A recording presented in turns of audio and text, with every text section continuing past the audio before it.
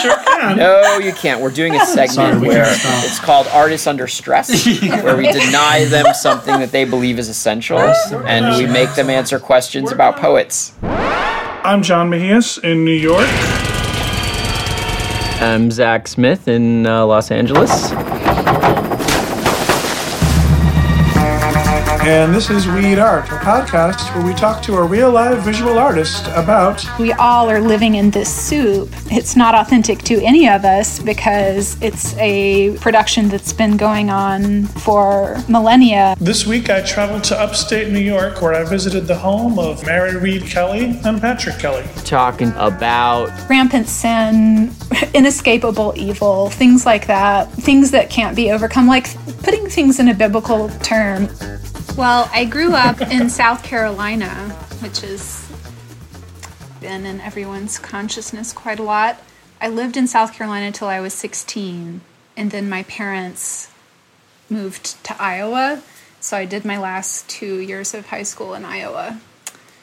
I just forgave my parents for that last year. But then after that, I went to college in Minnesota. That's where Pat and I met eventually. But yeah, growing up in South Carolina was very interesting. What was so interesting about it? Good question. Thanks, Sam. Well, South Carolina, certainly in comparison to Iowa, where we moved to, South Carolina is a very racially diverse place. It's not a very religiously diverse place, as in everybody, black or white, went to church. So I basically didn't know any non-practicing Christians when I was a kid. So that part of the culture was quite uniform. But it was considerably more economically diverse, if you want to put it kind of coldly like that, than the Midwest is, or certainly it is out here. There's kind of a depth to poverty in the South that I haven't seen any other places that I've lived. Yeah, but my perceptions of the South are kind of a kid's perceptions because I lived there until I was 16. So when you were like 10 years old, you weren't walking around like, I'm in the South. It's like this. Yeah. It's just natural. It wasn't until you left the South you're like, oh, that was a thing. Yeah, when I went to my first week in high school in Iowa, I was walking around saying, hey, y'all, and people would come up to me in the hallway and say something. I'd be like, what do you mean, say something? Oh, no. So I learned to drop that. Were your parents like part of your family, like were they Southerners? Were they South Carolina Christians? Were they, or they like, were you like grew up kind of apart from that, or what? Well, so my mom is a North Carolinian, so her they were in North Carolina for centuries and never learned how to read or write, so good for them, I guess. But, which is to say that they were just poor farmers and grew tobacco. But my dad was from the Midwest, so when I was 16, my parents, one of the big things that was a culture in the South was teenage drinking. So like every year, like a couple kids from my high school would die in like traffic accidents. Every year? Yeah, every year. In fact, after we moved, there were several kids that I knew from church that were killed because they were driving their Jeep when they were drunk back from homecoming or something.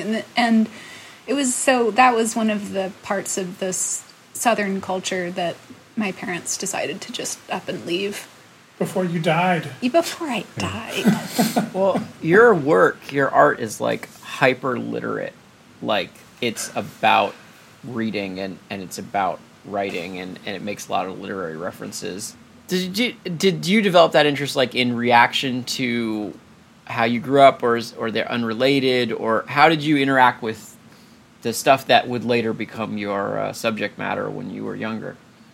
Well, I think no matter where I grew up, I would have been what I was, which was like a very inwardly oriented kid, like just into kind of reading and imaginary play.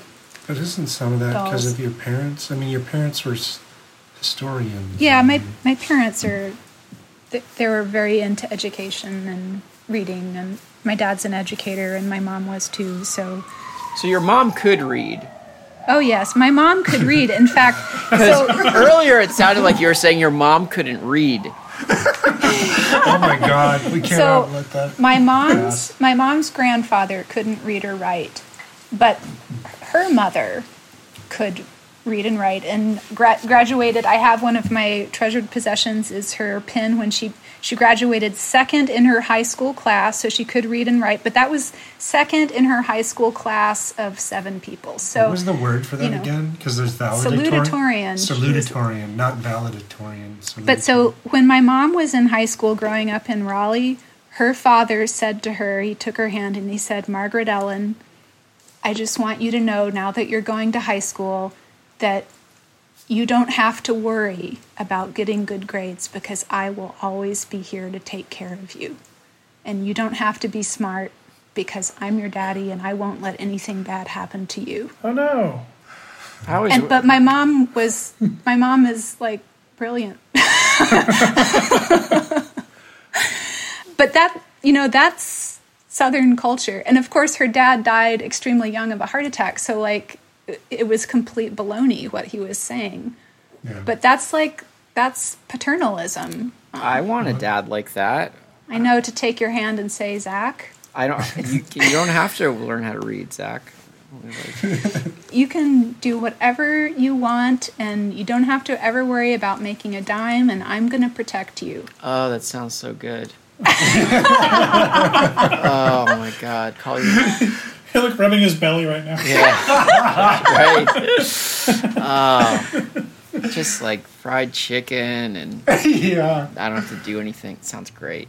But we have to talk about art instead of that. So, okay, I see like a lot of credits for Mary Reid Kelley, and then Patrick Kelly is like always participating and helping out, but he does not get equal billing. But he's here in the studio. So I want to hear about how you've been erased from history, Patrick. Tell us about, like, how do you decide how to credit a piece, and what do you consider your role to be? I know that you do a lot of the technical stuff, but... It's fitting you're asking that right now, because right now I'm plugging in John's computer. Yeah, the battery dying went on. Alert came on, and... We're frantically plugging things. That's kind of what I do. I'm sort of the AV guy.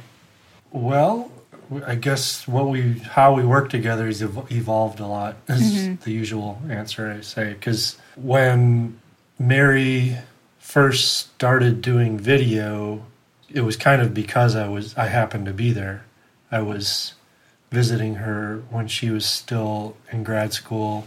I mean, I was visiting her all the time. We were already married, but I went up there and she had been moving more and more, she can talk more about this, but moving more and more into text and textual pieces, at the time being textual paintings. But I visited once and she had written this poem and she wanted to perform it. And so I had a camera with me and we decided to just set the camera up and have her perform the poem rather than it become some other kind of object. And like perform the poem rather than write the painting, write the poem on a piece of paper and call that the artwork. And like dress up for it. So you actually, that was the first time you did actually kind of go all out. You did the makeup and everything. And at the time I was teaching full time. At the time I was teaching in Maryland at St. Mary's College. And we met when I was teaching at St. Olaf College in Minnesota.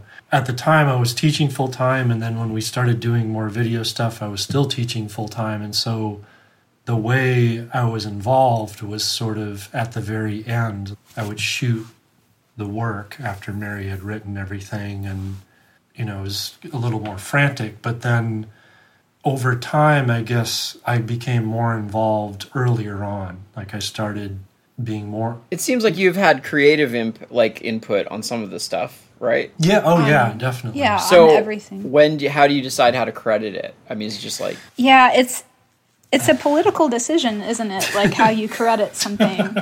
And we have kind of experimented with it a little bit. At the beginning, we kind of straight up credit it as my work. When the work started to become more elaborate, we started crediting it as both of us.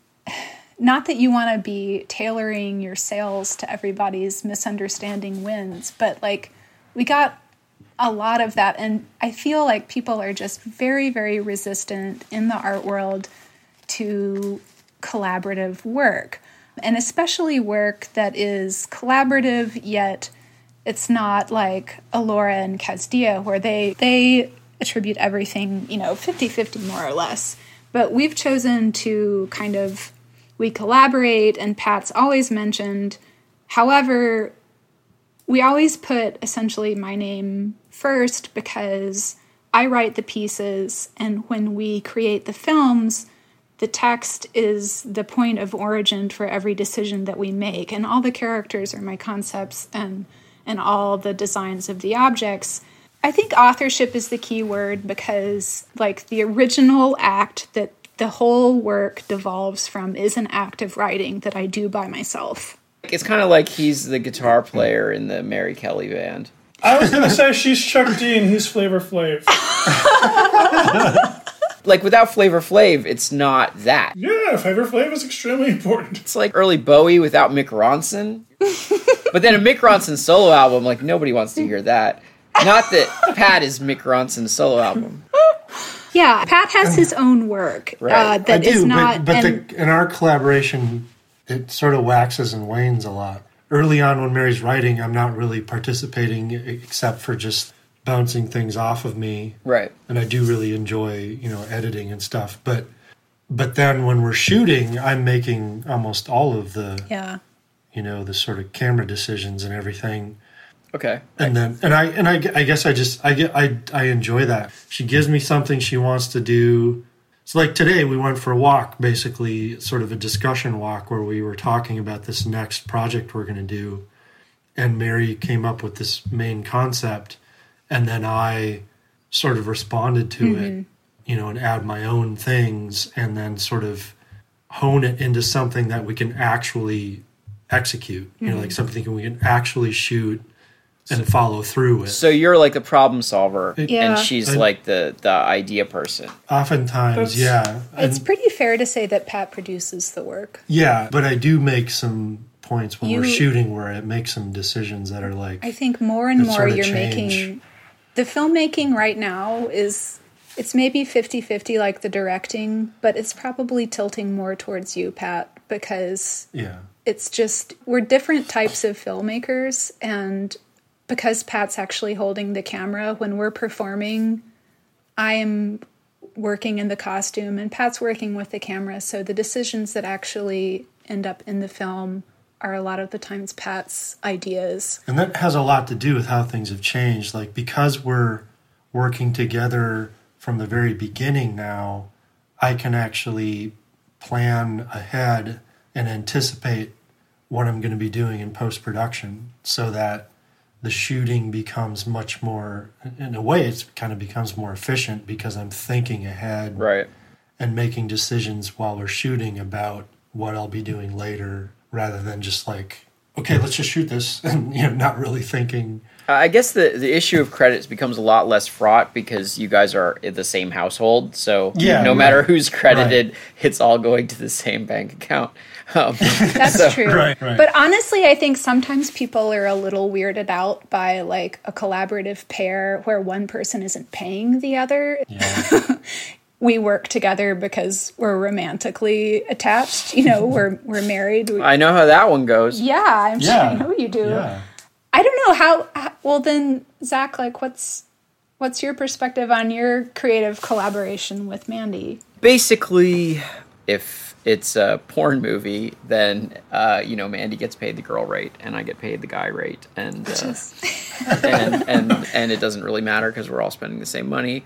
Mm-hmm. There are names and words for the different jobs that we have, whereas what it sounds like you guys are doing is like, I did some producing, and I did some producing, I did some directing, and I did some directing. Yeah. And it feels like, actually, it sounds like it's really fun. It sounds wonderful. Yeah. The kind of collaboration where you do something, hand it over to somebody else, and then they do their thing is one kind of collaboration. Yeah. And then the kind where you discuss it and can talk about the same issues is a different kind of collaboration. And in some ways, it's riskier but you have a better chance of getting something that you wouldn't have seen from either of the two people participating, maybe. I mean, when Mandy is a model in my painting, it still looks like one of my paintings. It doesn't look, like it looks... Whereas a movie with one Coen brother looks different than a movie with two Coen brothers. Like, they're a different kind of thing. So it sounds like you guys are describing a collaboration that's increasingly becoming hard to describe or parse. It's very hard to separate. The baton goes back every single day when we're... Right. And every situation where we are where we're somehow made self-conscious of the fact of collaboration, like if we went visit a school and talk and then like talk to students or something, every time it's like this weird negotiation to like explain to people how messy it is. Like you just said, how there are many different kinds of collaboration and we move in between those different forms as we're working. I mean, generally I get an email from a school somewhere saying they would like to invite me to come lecture. And then I have to write back and say, well, I would love to come lecture, but I do these lectures with my partner and he collaborates on the filmmaking and you have to bring both of us. Right. That's how we did this podcast. That's true. Yeah. So it's kind of weird, like negotiating with people like that. Still, even like in art school, maybe especially in art schools, people just want to hear like the solo artist. No, but in our defense, you said that, and then I looked it up and I looked into your website. I was like, oh, because on the surface, it was just you. But once I really took a deep dive, I realized. In the beginning, did you go out for a lot of grants that were like for women artists? You actually, I don't think I've ever gotten a gender-specific grant. However, like for example, when I applied to like the Rome Prize, you can apply as a couple, and so I had to decide. But like when you look at historically who's gotten the Rome Prize, like it's 400 individuals and like one couple. So historically, you can deduce that couples do not get the Rome Prize. So I applied by myself. Mm-hmm. But of course, we both got to go. The Guggenheim was the same way. You can apply as a couple, but pairs very rarely get it. So I applied by myself, and we shared the check. Yeah, we both applied. I mean, we both worked on the application and everything. Yeah, we did. It was just easier.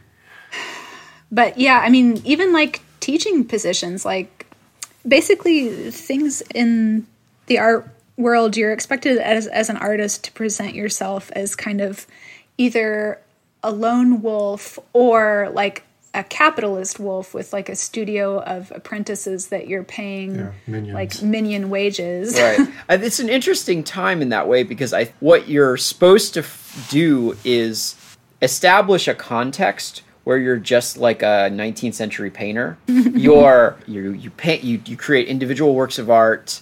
They're discrete. You have a certain persona and whatever, and you're alone.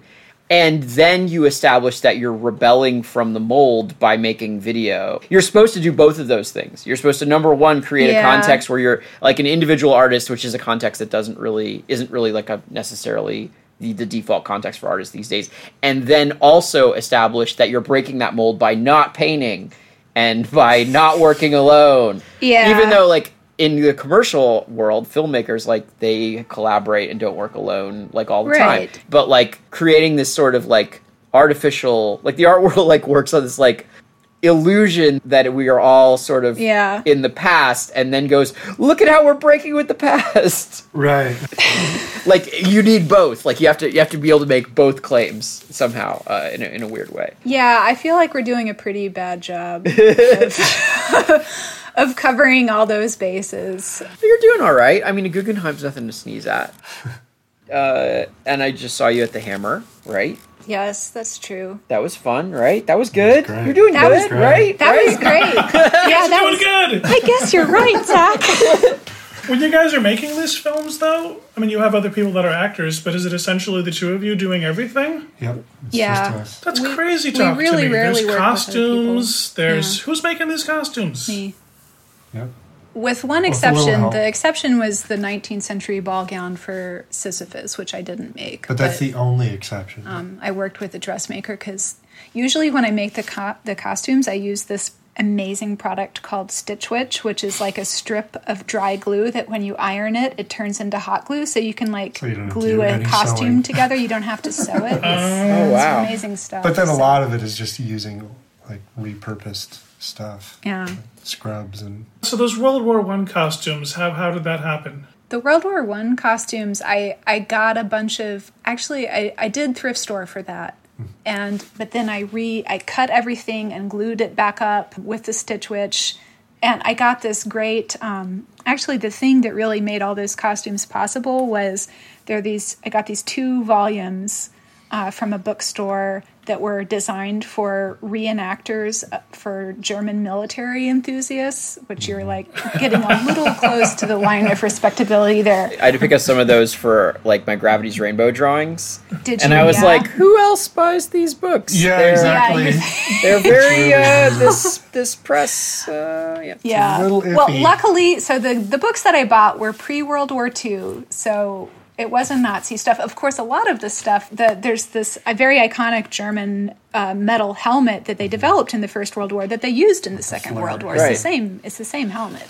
I mean, and the profile is very iconic. And I actually got some plastic ones from like a Halloween costume warehouse. I mean, thank God for really weird war reenactors, because they've actually helped us out several times. Because, for example, when I was doing the Sisyphus dress, I was working with a dressmaker, and she said, okay, this is great. You need to get me a pattern for a dress from the 1850s. And I was like, fuck. And like I half-heartedly opened up a tab on the browser and Google it, and lo and behold, it comes up right away. You can get dozens of Civil War era dresses because of all the Civil War reenactors. They all want to look like Scarlett O'Hara. So I was golden. Off the front lines. Yeah. My dad's taken me to a few of those, right? Really? What era? My dad's a Civil War buff. Civil War. So he took me and showed me big places where the Battle of Antietam was and all that stuff. And we was there a big Puerto Rican contingent in the Civil War? There was not. There should have been. We would have went much faster. I mean, probably, yeah. How did your dad get that kind of fascination? John's dad is a real dad. Yeah, I guess he's so. the daddest dad I've ever heard of. Yeah, reenactment stuff is like for hardcore dads. He was a cop, right? Mm-hmm. Like, he's always giving advice. He was a Marine, he was a cop. He was a Marine, got plenty of advice. He made you go through fireman's test? I told him about the firefighter's test in the car. So, but I have to ask, was he really in his reenacting, being a Union soldier or a Confederate soldier? No, he just observed the reenacting. Okay, I don't know why he wouldn't reenact it. Probably he's too shy. He was reenacting being a civilian, which, in my opinion, bystander. That's a pretty good. I'm coming across as a very lazy person here in this interview. Which is a nice segue into this. Are you guys actually theater people? Were you in all the high school plays? No. Oh my God, no. I never. No, I'm a classic introvert. You were a painter. Yeah. But these videos, you got the makeup, you got costumes, you're talking. I'm strutting, but Pat is the only person that I have to do it in front of. Your films do not have that thing that an actor has to do where you have to become the character enough that your delivery of the line is plausible as responding to someone else. Like, you have to be like, all right, I'm Dave now, and I got to say this the way Dave would. You know, like they're recitations, like an opera or something. You know, like it's not method acting. No, and that kind of gets at how we're not really that interested in sort of like naturalism cinema at all. That's pretty clear. I do. We should talk about what's actually in the films. The actual content of the work. So they're super stylized. They address a lot of classical and historical themes, and then they're built on these texts which are full of these punning. They're really dense texts, full of puns and jokes and rhymes. And I mean, for me, the text seemed almost like rock climbing, where you say one thing and then you're like, what is something I can reach from here that would also be weird? And then you kind of pull up to the next. So it's almost like each line is something what's within a stone's throw of this idea, and they sort of they kind of meander forward, because as a spectator you're not they're not dramatic in the sense of, oh, what's going to happen next. You get on and you're just this is going to go where it goes, and so each line seems to offer a set of possibilities, and then the next line grabs onto a few of them and kind of crawls forward. I love that metaphor of the rock climbing, Zach, and I think you use this word yourself, and it's not like I'm going to throw rotten tomatoes at you for using it, but it's the word references. And people like to say, oh, your work is stacked with all these references. And it's true. There's all these idioms from literary works, but I don't think of them as references. I think that's a very cold and academic word, and I feel like artistic Well, you're creation... wrong, and we should fight. Okay, so the thing that I liked about your rock climbing metaphor is that it's like you put one hand somewhere, and then it's like the next hand could go anywhere within like a reasonable circumference around that particular rock hold, and so it works by process of allusion with an A, right? Making different allusion. It could be jumping from a Shakespeare reference to a rhyme to a pun. And these all work by, a rhyme works by sound-based. It's physical.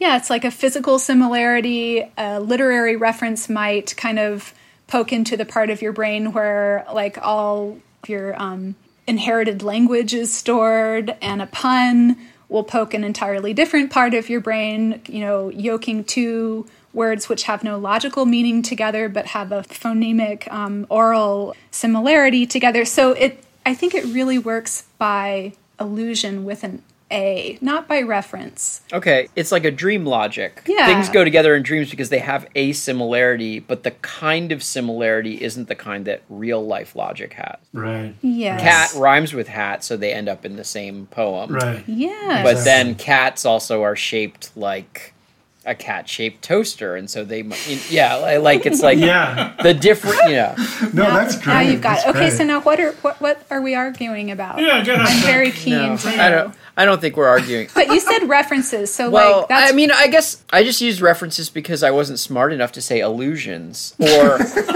Well, you alluded to it. Here we go. No, I actually think that you're describing your process in an interesting way by saying it's an allusion, because if you say reference, I think people get the impression of a reference like you're going along telling your story, and then you go, oh, it's just like what George Bernard Shaw said, and you're just sort of showing off, or you're pulling something into your story to give it a bigger resonance than it deserves. Whereas by describing it as allusion, the way you're describing it is your poems are kind of recording someone trying to think about a subject. Mm-hmm. And the process of trying to think for anyone includes referring to outside things. Mm-hmm. Like, regardless of the difference between the word allusion and the word reference, your description of what you're doing records a more complicated process than what I think people think of when they go, oh, it's a reference. Well, I think one of the main themes of the work is the failure of individuality, or the pratfall of the individual into anonymity or cliche.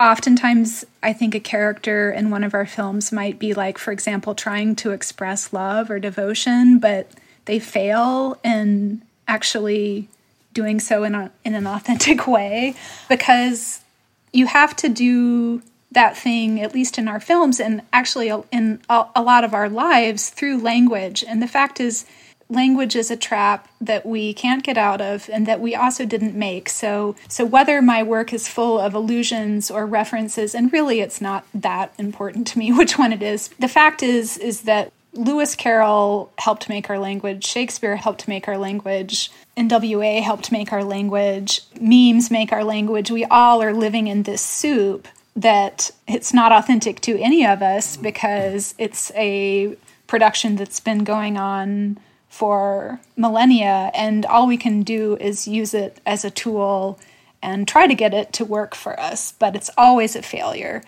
It also seems like the characters that you choose are almost always bragging or dramatizing their own situation, and it seems like that comes from a couple different things. On the one hand, they're often allusions to classical characters, who have some iconic status. And so they're bragging, even when they are expressing devotion or something, they're bragging about themselves because they have that status in our minds, I guess. Mm-hmm. But also, their inauthenticity is played up by the fact that, like you guys said before, you're not naturalistically acting. You guys put on a costume and you present what they're saying in this very speechy way. Yeah. It's almost like, I don't know if I believe what I'm about to say. I got to make sure I do. But or let me feel it out. Okay, in Hamlet, Ophelia feels like one of the only people that isn't full of herself. Yeah. Because she's refusing to speak in the language that is actually natural to nearly every character in Shakespeare plays or that play. She won't pun. She won't pun with Hamlet. Right. When he says, "Get thee to a nunnery," and his head is in her lap, that's not funny to her. Yeah. But everyone else in that play, no matter, like, Shakespeare writes, like, obviously a huge range of people, but for some reason, the very elaborateness of their language, they all seem to have this sort of boisterous pride that very few of them don't have. Mm. I mean, I know now I'm thinking like, oh my God, I got to make sure I have my bases covered on this because I could be just full of shit. But it seems like the way that those characters are obliged to use language to fit into the format of those plays makes them all seem like they're unbelievably proud of whatever they just said about dreams or maps or shoes or like whatever it is they said. They're like really proud that they just found out a way to say it. Yeah. And Ophelia, by using this sort of truncated language that is falling apart, is one of the only Shakespeare characters that she feels like a little bit more... Like, you could point to a person and go, that's an Ophelia. Yeah. You know, easier when you would go, oh, that's a Henry V. Mm-hmm. Yeah. Because she has a level of authenticity because she cannot or refuses to use language in this presentational way. Yeah, I would agree with you. I would use game instead of presentation. But I think they're quite similar. Like, you could say she refuses to flaunt her language as a performance. Or she doesn't ever use hyperbole. She doesn't exaggerate. She doesn't brag. She doesn't boast. And if you can't make those modes of expression work for you, you're going to get trampled by everyone else's linguistic wildebeests, which is what happens to her. Does that idea of language language as a survival tool have to do with, to you, your experience of like coming from the South to the Midwest and like not having the same language as everyone else? Well, that's an interesting idea. I will say that I think the one thing that growing up in the South did maybe give to me as an adult after childhood in the South, what was this kind of innate pre-verbal understanding of what I really can't describe otherwise than original sin, the sin of slavery and also of Jim Crow and of white supremacy. One of the really interesting things about the very recent conversation about race in the country is I think the tone has shifted from like racism to the far more specific term of white supremacy. And I'm really glad that things are being framed in that way, because that is what that's what the South is. But it's not just in the South, of course, it's everywhere. It's a national sin. But in the South, you're very aware of it. Because everyone goes, John's dad took the trouble to take him to the battlefield, and that was maybe slightly unusual, but like, boy, every kid in the South that I know of went to battlefields and had history lessons, and so you just grow up knowing about something extremely bad that a lot of people's families were implicated in. My family, I had a lot of family members that were in the Confederacy, and for some people it was a source of pride and still is. But for my family, luckily, my family was not a source of pride for my family, and I was not raised like that. In a lot of Southern writers, like particularly like somebody like Flannery O'Connor, you see kind of rampant sin, inescapable evil, things like that, things that can't be overcome, like putting things in a biblical term. One of the reasons that I wrote this whole most recent trilogy and put it in a Greek setting is because I feel like the Greeks have a concept of fate, of being born into something that you can't escape, that resonates a little bit with a Southern identity of being born into a place that has such deep scars that you just can't opt out of. You can't raise your hand and say, this had nothing to do with me.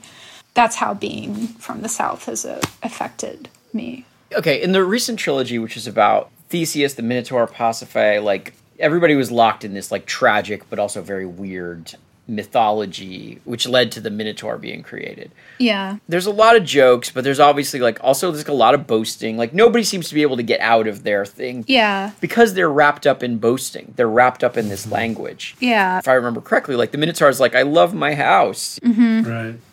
Look how big it is. Right, doesn't even see it as a prison, and doesn't see the people who are victims as victims. Nobody involved sees that language that they're involved in as being limiting, or their roles as being limiting, and then what we see them as ridiculous because you make them ridiculous in the way that you present them. For you, this relates to a culture of, like, ignorance and boasting and being trapped in language that you experience in real life. It's not a culture. It belongs to humanity. It's not like a condition. Yeah. Yeah. But then again, with the first one... The first what? The first of the trilogy. Oh. This was the first time you made something semi-autobiographical. Yeah. And so there was a specificity to it of the South and of sort of the church. Yeah, the first one does have autobiographical references. I grew up watching my dad play church volleyball, and so that's why there's like a volleyball competition theme in that. Right. And my dad, who's like a really, gentle man, he was an elementary school principal, and he would play on his church team with all these other, basically my schoolmates' dads who were like deacons at the church or my dentist or lawyers or whatever. But when they would play in the volleyball game, they would like get sweaty and aggressive, and they would shout, and they would like stomp and get mad at each other, and they were wearing shorts that were too short because it was the 80s. And and I would just like look at them, and they would be so far away from like the men in suits, ushering you to your pew that I would see on Sunday morning. And so they were I was seeing their like their masculinity, this like capacity for aggression that doesn't just belong to men. And so it was like, it wasn't my dad anymore. It was a stranger. And he was able to be like, we're playing volleyball now. Now we can act like this. I know. As a kid, I watched my dad play sports, and I bet John watched his dad play sports because his dad's the daddest dad. My dad, no. There it is. My dad knows nothing of sports, and I've never seen him play a single sport. Okay, then I'm wrong about that. So, yeah, other than that, it's very dad. Your dad was so dad, he didn't need sports. Yeah, I guess so. That's true. He transcended. The thing for me that's interesting about that is that I did see the way he acted during the game as a completely seamless extension of the way he acted, but I also think that is because I was a boy, and so two things were true.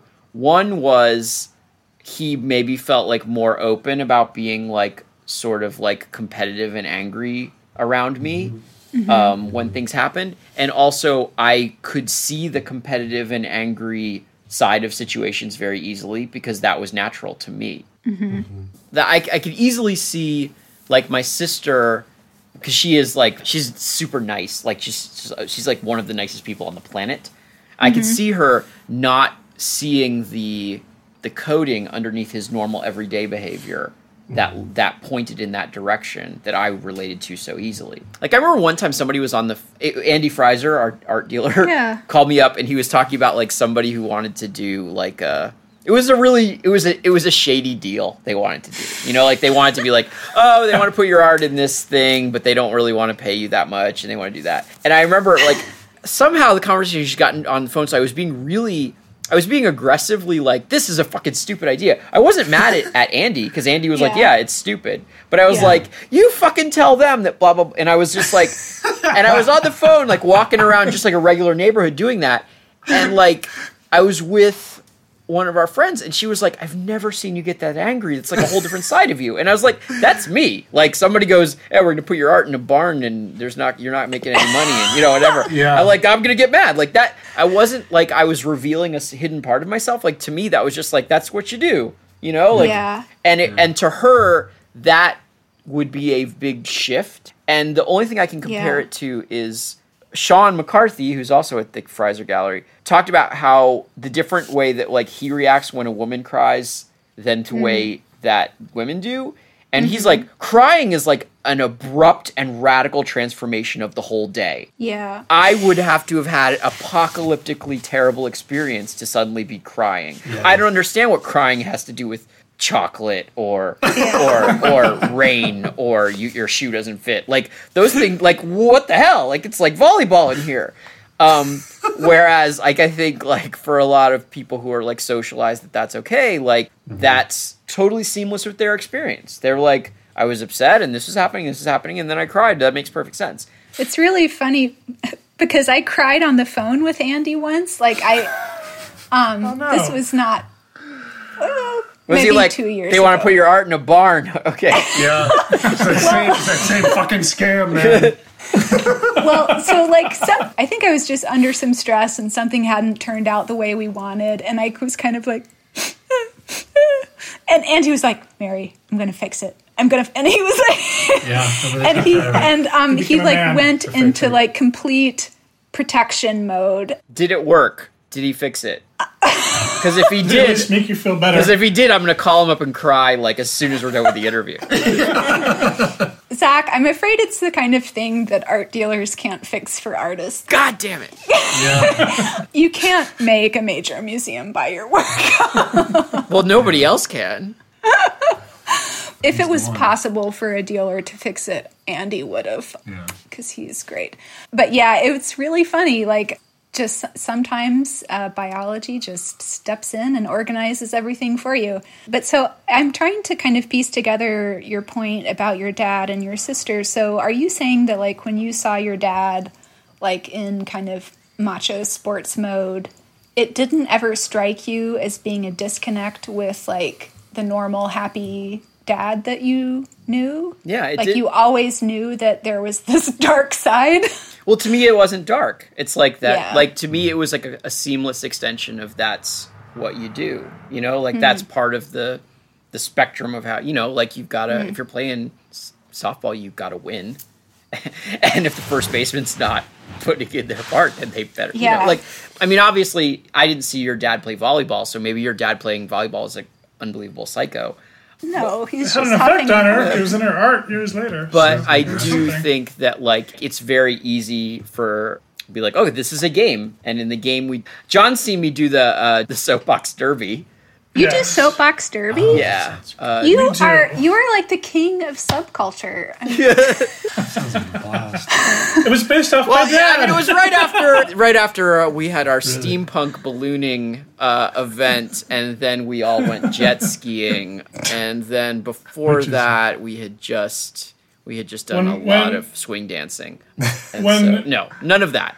Okay, I'm on to you now. When my dad was little, he did soapbox racing, and so I brought it to my friends, and Zach was an expert. Do you want to talk about that, Zach? I just think I developed a reputation as the villain of the soapbox derby, despite never having the meanest car or ever having I just happened to I play hard. I want to win. Well, I think girls, and I'm talking about, to go back, I had no idea we would talk so much about being from the South means to me, but maybe this is more emphasized in the South where girls are raised in a very girly way. If you do any kind of athletics, it's, ballet, gymnastics, although I did play basketball for my church, but it was very girly basketball, and I still managed to break my forearm. And and okay, the way I broke my forearm, because this is all about like aggression and stuff, is one of the dads again, it's like they were coaching us, and the dad was trying to like teach us how to fake a pass, and he like fake passed at me, and I like didn't think he was gonna pass, but then he like threw the ball at me really hard, and it actually fractured my arm. Wow. Fucking patriarchy, man. Well, and fucking then another fucking level of patriarchy, because my father wouldn't believe that I had actually fractured my arm. He was like, it was a week later. Fucking.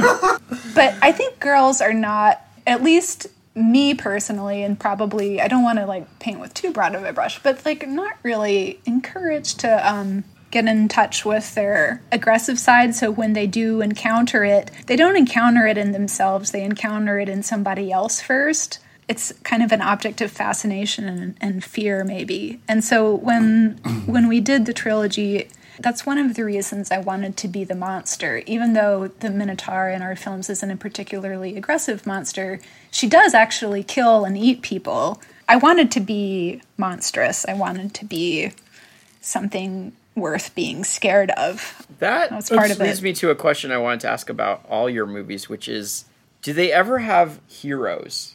Like, do you ever think of anyone as that? Well, it's really funny because about 2 years ago, Pat and I did a show with this nice curator named Daniel Belasco in New Paltz, and he wrote a catalog essay, and at that time we had only made Priapus, and at the end of Priapus he just kind of stalks off all cocky into the labyrinth, and Daniel wrote in his essay about how this was the first character that I hadn't knocked off in some awful way. And I had to write Daniel and be like, Daniel, I just haven't finished the trilogy yet. He's gonna get it. But I was thinking, like, in the classical trilogy that we just finished, like, who would be the hero? And I think it might be Pasiphae, because she's the person who gets what she wants, which is, of course, to have sex with a bull. To have sex with a bull. And she gets it out of her willpower and her position as queen. And of course, she pays a really terrible price. But she does get what she wants. But in a way, like, all your characters pay a terrible price as soon as they show up because they're immediately ridiculous. Like, the price they have to pay is they're in a Reid Kelley video, right? Like, it's like, what? It's kind of, you know what I mean? It's like wall-to-wall. It's all critical. It's all farce. It's all... I was watching the videos and my daughter was in the room, so she was sort of watching over my shoulder. And she said to me, I don't know if it's supposed to be funny or if I'm supposed to be scared. How old is your daughter? 9. She just turned 9. Yeah. I'm being like a dad. Is like, however you want to feel. Yeah. But she framed it that way, like... But she's old enough to wonder. Because she looked once and, like, the costumes were scary. She just got like, get out of here, I don't want to watch this. So then she came back again and she was curious again. Yeah. What do you have to say to my daughter about that one? Several times we have got to see kids watch the films, and it's always, like, incredibly fascinating because they're so unedited. And I would say that, like, under 6, once in a while they'll be scared, but under 6 they're just kind of, like, staring at it, maybe fascinated by it. Of course, they're not listening to it at all. They're just looking at it. And then when they're older, they're like, why is it like this? Why is it like that? And I think that question from your daughter is, like, pretty advanced for a 9-year-old. Yeah. I don't know. Well, framing it that way, like, am I supposed to be scared? Am I supposed to be... Well, we do look at a lot of artwork. She's my daughter, so she's very advanced. But I think actually that, like, am I supposed to laugh or be scared is, like, actually a really clean definition of the kind of weird that, like, surrealism and David Lynch, like, filmmaking, like that, like, there's a certain kind of weird that is usually framed as kind of arty that is exactly that. It's not definitely funny, and it's not definitely scary. It's both or at the same time. Like, that emotional pitch is very specific to what I think we think of as a certain kind of art, a goal of art. Yeah. Like in this last century. If you took a David Lynch movie and you took out everything that might be funny, it's a horror movie. Yeah, right. And if you took out everything that might be scary, it's a comedy. Right. You know? And then when they fail, they're just one or the other. Like, it's like, oh, that was a bad joke and it didn't land. Or like, that was supposed to be scary and it wasn't. But when you walk that line between scary, funny, then that's that David Lynch feeling. And I think that the uncanny often, it's like that exact emotional thing that Helena was trying to describe. I think the category that it, the videos really firmly belong into, and so does David Lynch and a lot of other stuff, is the grotesque. And the grotesque doesn't just mean like gothic or like maggots coming out of an eyeball. I think the grotesque, it's essentially a hybrid, and it can be a hybrid of a couple different things. But it essentially, the grotesque is a classification that people had to make out of convenience because it didn't fit into an either-or type of schematic. So it's not a comedy, it's not a horror, it's tragic comedy, and tragic comedy is a grotesque. I also think a thing about grotesque things is that it triggers just enough familiarity with real life or with real experiences that it is capable of evoking that. You know, like it isn't just abstractly weird. It's like makes you think about the body in a strange way, like the way you did like the pubic hair on the characters in the classical trilogy. It's like it's grotesque, like because you look at it and you're like, that is a suit, but it's also fucking disturbing, you know, like immediately it goes right to that place. And then no matter what they say while they have that, it's grotesque. Like it renders any kind of rhetoric you put on top of it grotesque. And so it actually gives you a lot of freedom because you can talk about a lot of different things because it's always going to be grotesque. And it's like, look, everything can be grotesque.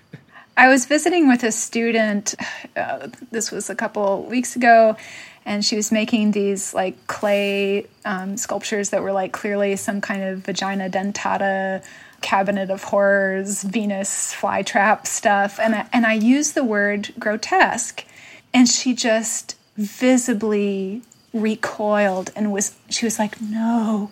And I immediately was trying to make it up to her, and I was like, went into like panic explanation of like what the grotesque is, and I was like, sweetheart, the grotesque is very close to the ideal. So you became Southern. I know. I went into Southern sweetheart mode.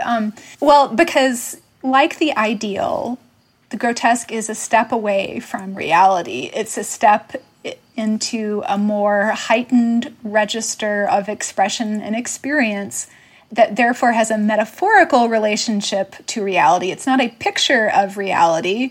It's a metaphor for reality. And so, you know, you can have like a picture of an angel and that's the ideal, or you can have a picture of like one of Satan's devils, and we all know that that's grotesque, but they're both, you know, steps away from humanity. And it didn't help with the student. I think I ruined her education, probably. It's super weird when you describe a piece of art to a student with an adjective you think fits it, and they don't get that at all. Like, I mean, it's not saying that they're stupid.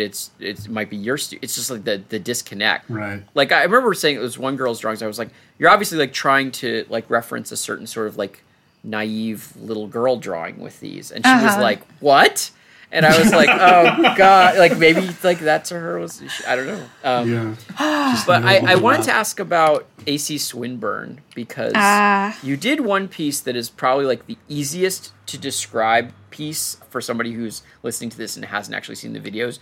Basically, what you did almost is, like, you took an AC Swinburne poem and kind of made it into a music video. But it's a poem. It's not music. You know? Yeah. But, I mean, if somebody wanted to describe in the simplest way possible to someone who had never seen one of your movies, films, what they are, it's kind of like you're animating a poem, not necessarily always literally animating, but you're doing with poetry kind of almost what a music video does with music. Mm-hmm. You're like showing the themes and you're kind of having people say the lines and doing both. But also like the AC Swinburne piece made you think, wow, you really like AC Swinburne a lot. I do. I do too, but he's my jam. The main knock against him was like, well, he just does this dazzling wordplay, and there's no meaning behind it. Yeah. So I just want to talk about let's talk about AC Swinburne. Let's talk about some Victorian poets.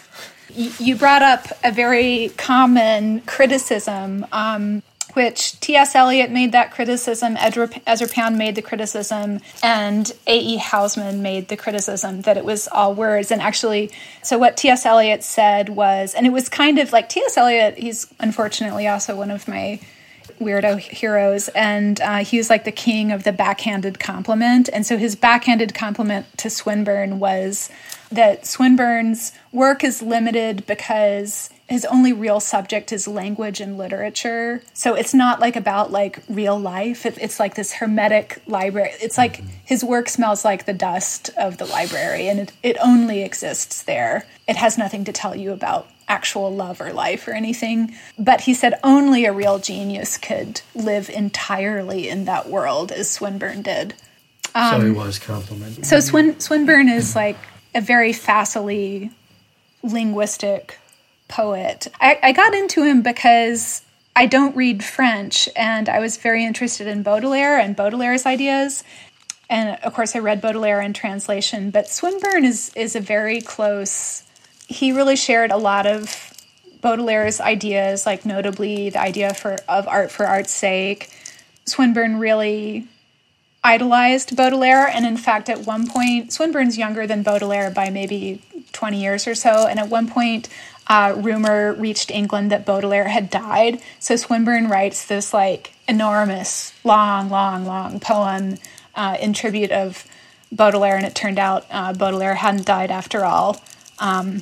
But then he had the poem just in case, so that, when Baudelaire really did die of syphilis, then he was ready with it. Baudelaire is like I have a weird distinction in my mind between soulfulness and soullessness. And soulfulness is like, I've had experiences, and then I've created dark art about it, and you can relate because I speak with the voice of experience, Yeah. And then soullessness is like, I haven't had experiences, and I'm going to make dark art, and that in itself is disturbing and shocking, and I'm going to use that the fact that disturbs and shocks you as the subject, and that in itself kind of creates a new depth.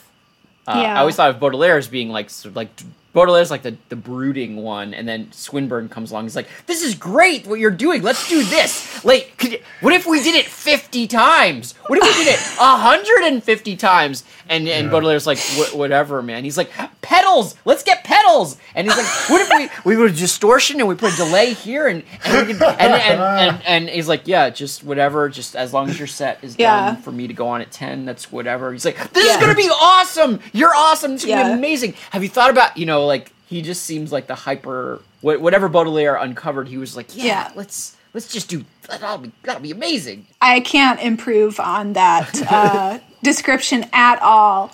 But the really important thing is that, so what you're describing is like Baudelaire and Gautier and like Hugo and like basically the French. Swinburne's like a very early, very important interpretation of French ideas and French literature, and he like takes it to like a point where basically nobody else wants to go. Yeah, like 11. He's like... But then that had really very paralyzing consequences for poetry. And Ezra Pound said, I think he said it later when he was describing like basically the state of English poetry circa 1910, which was, where do we go from Swinburne? Because you can't out-Swinburne.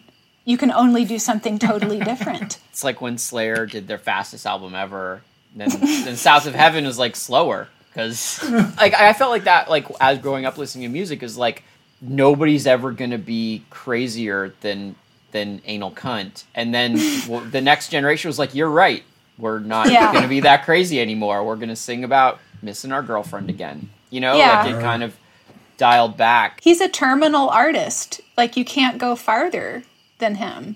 And I think a lot of like who you are as an artist is just dictated to you by where you are in that food chain. And personally, like when we started making video, I was just so much happier because like when I was doing the text paintings, it was an Ed Ruscha painting, and then it was a Jenny Holzer painting, and then I was ripping off Carol Walker. And so like painting is an extremely crowded field, as you well know. And so I was just much happier in video because it's a much younger medium. But poetry, like painting, it goes in these long stretches, and you take things to a certain point, and then everyone has to like have a crisis and start all over. But then you're a poet. So when you found yourself writing poems, did you have a crisis and go, well, it's not like extreme enough in any direction, so it has to be a video? Or you like, where does it? I was really only ever writing for script purposes, or at the very, very beginning, just fucking around. I don't consider what I write poetry. I write scripts. Oh, now we're arguing. All right. These are very stagey. Like, this is a character who's dressed up in a completely unconvincing costume, delivering lines, and we are listening to the lines. Yeah, kind of. Although I consider what I do writing verse, and I consider it to be very connected. I consider it to be occasional verse, as in verse. It's like Garrison Keillor. Every Sunday he writes, some songs and some crazy shit for a Prairie Home Companion, or actually somebody that I really admire, Harry Shearer, who has this crazy podcast, and he's writing all of these songs that are parodies, and he does all these weird voices, but it's all his own voice. And that's topical. It's occasional because it's a political podcast and he's a cultural critic, and so that's what he's doing. Or like a rapper like hurrying up to get a diss track out while it's still relevant. So I really consider my work that it's in verse, it rhymes, but it's occasional verse, and it has to be performed. So is it kind of like the text equivalent of like illustration? Zach, don't you think that illustration is one of those words that makes art students cry? Yes, but I need a word to make every kind of person cry.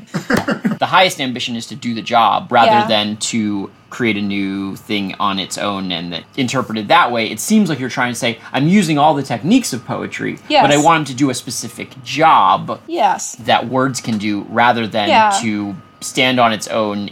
The video as a whole is art. Yeah. Nobody has ever made that analogy of like occasional verse or what I'm writing to illustration. And even though I'm like getting that art student reaction against illustration, I have to think that you're correct. And we all know, and you particularly who have worked with text and making works like your Gravity Rainbow work, which is like highly tied to a literary work. Yeah.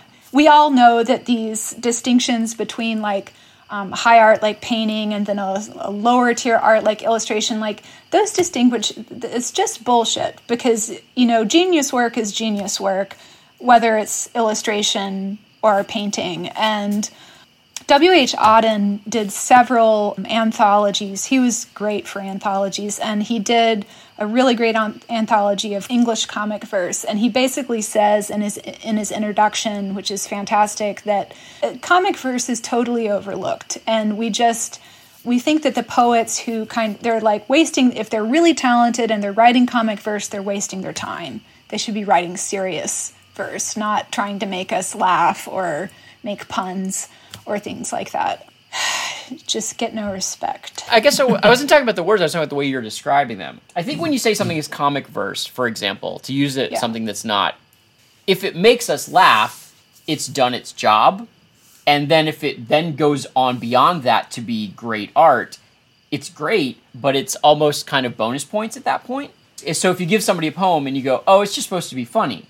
Yeah. Or if you give someone a drawing and you go, oh, it's just a cartoon, so it's supposed to be funny. You're controlling expectations so that they don't think that you think that it's supposed to be so awesome by itself. It's just supposed to do a job. And once it does that job, you're happy. And then you're like, cross your fingers, you go, well, if you think it's genius, then I'll take it.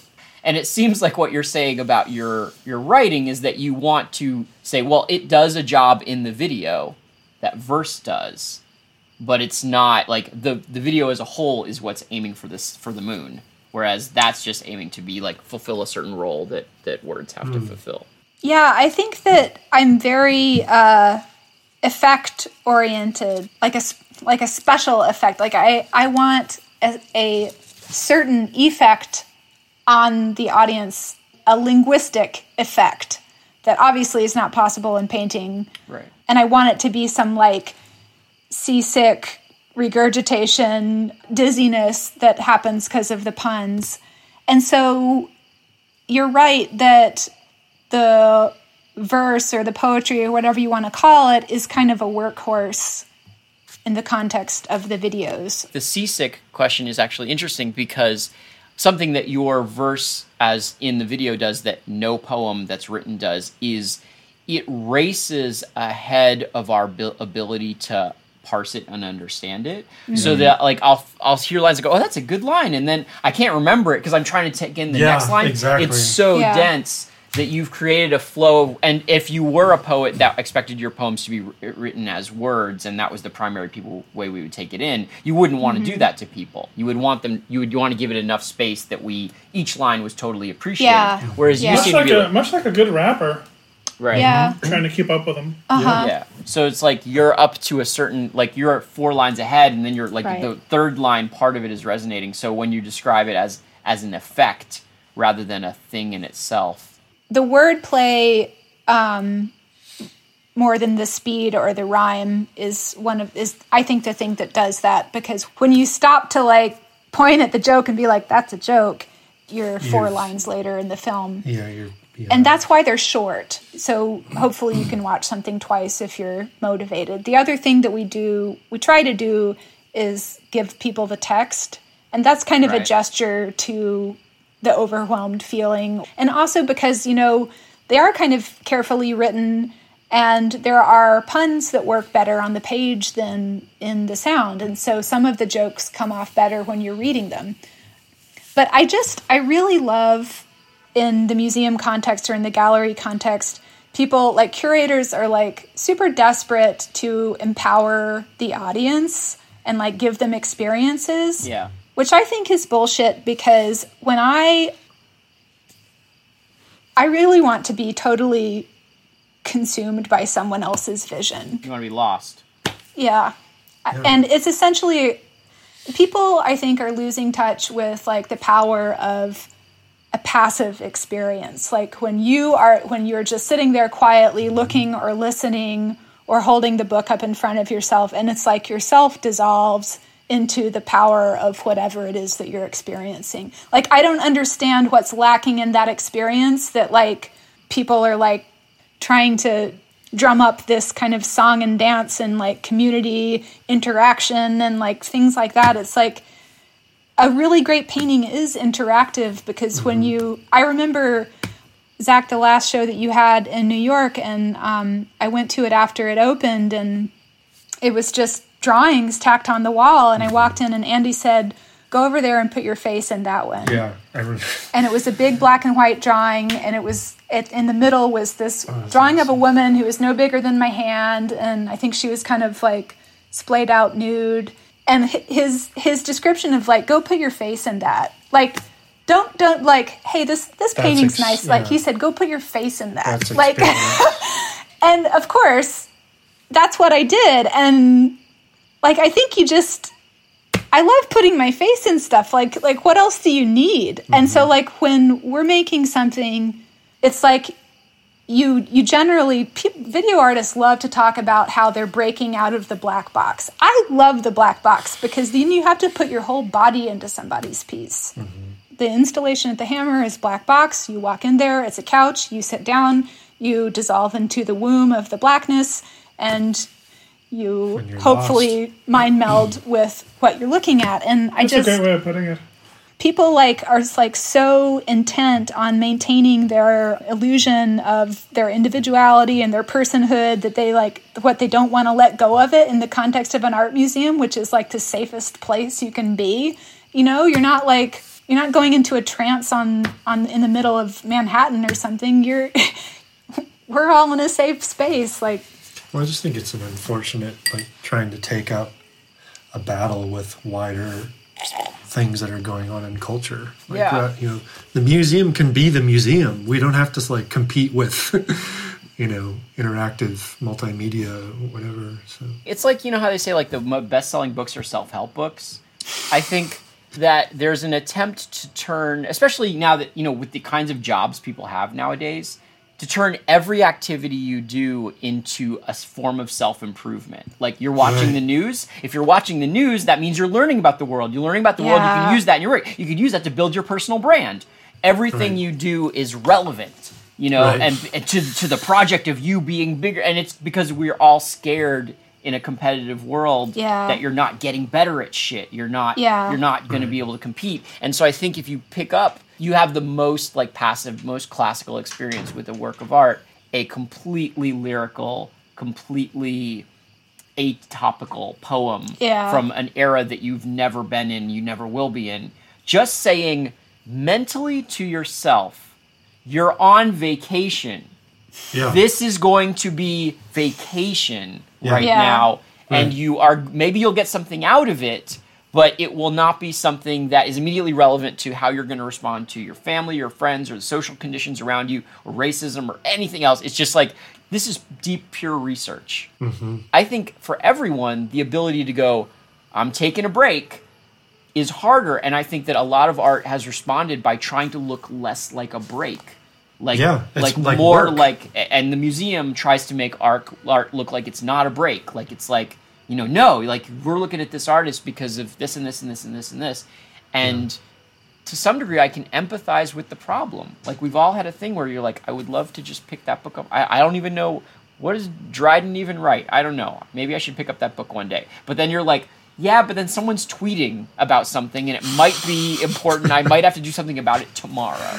And I'll miss it if I'm not on. Yeah, but I mean, there's this sense of sometimes it's very relevant because we're in an age where things are valuable for a short period of time, and then they cease to be, and things are time sensitive. And so I think we become hyper attuned to things that might have some relevance to them because we're all like in a really uncertain situation. Whereas I think in earlier times, I think people could say, like, the way things are now, they'll be like this for 50 more years. Like, if this works today, it'll work tomorrow.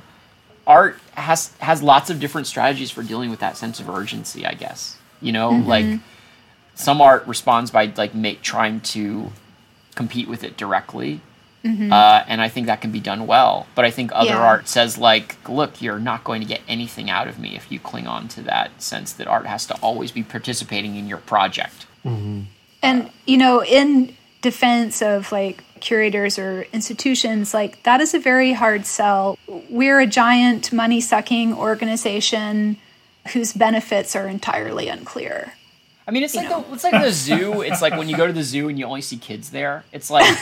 It's like the zoo is awesome for everyone. Yes, yeah. Adults should be at the zoo, like just to go, Not just on Twitter, to see the bill. The Rilke went to the zoo, Nabokov went to the zoo. They saw things, but people go because they take their kids because they're like, that is a function it can provide. This monkey will babysit my child. And that is kind of sad because it's like, you should just look at animals. They're beautiful. On that note... Monkeys are beautiful. Monkeys are beautiful. Here we have chipmunks. Yes. Those are our beauty. Yeah. Well, thanks, guys. We really appreciate it. Thank you, John. Thank you, Zach. Hey, thank you guys for being on. Thanks for chit-chatting with us. Thank you, Justin. That was a pleasure. Thanks, Justin. Right. Woo! Woo! Thanks for listening to this episode of We Eat Art. Check out our guests, Mary Reid Kelley and Patrick Kelley. We are very happy to announce that Mary was just awarded the MacArthur Foundation Genius Grant. Congratulations, Mary. Also, I have more of my artwork in my Tumblr at the pen, or just Google John Mejias. And Zach has a new book with Chana Mivo coming up October 4th. Next podcast, we'll be talking to Mark Thomas Gibson. If you want to see images of some of the artists that we reference, you should check out our Instagram page or our Facebook page at We Eat Art. You can support this podcast by liking us on Facebook and Twitter at We Eat Art. You can also rate us on iTunes. Please subscribe or tell a friend. We Eat Art is sponsored by no one yet and is produced by Papin and Mnemonic Recordings. Our sound producer, engineer, and editor is Justin Asher. Genius work is genius work, whether it's illustration or painting. Well, if you think it's genius, then I'll take it.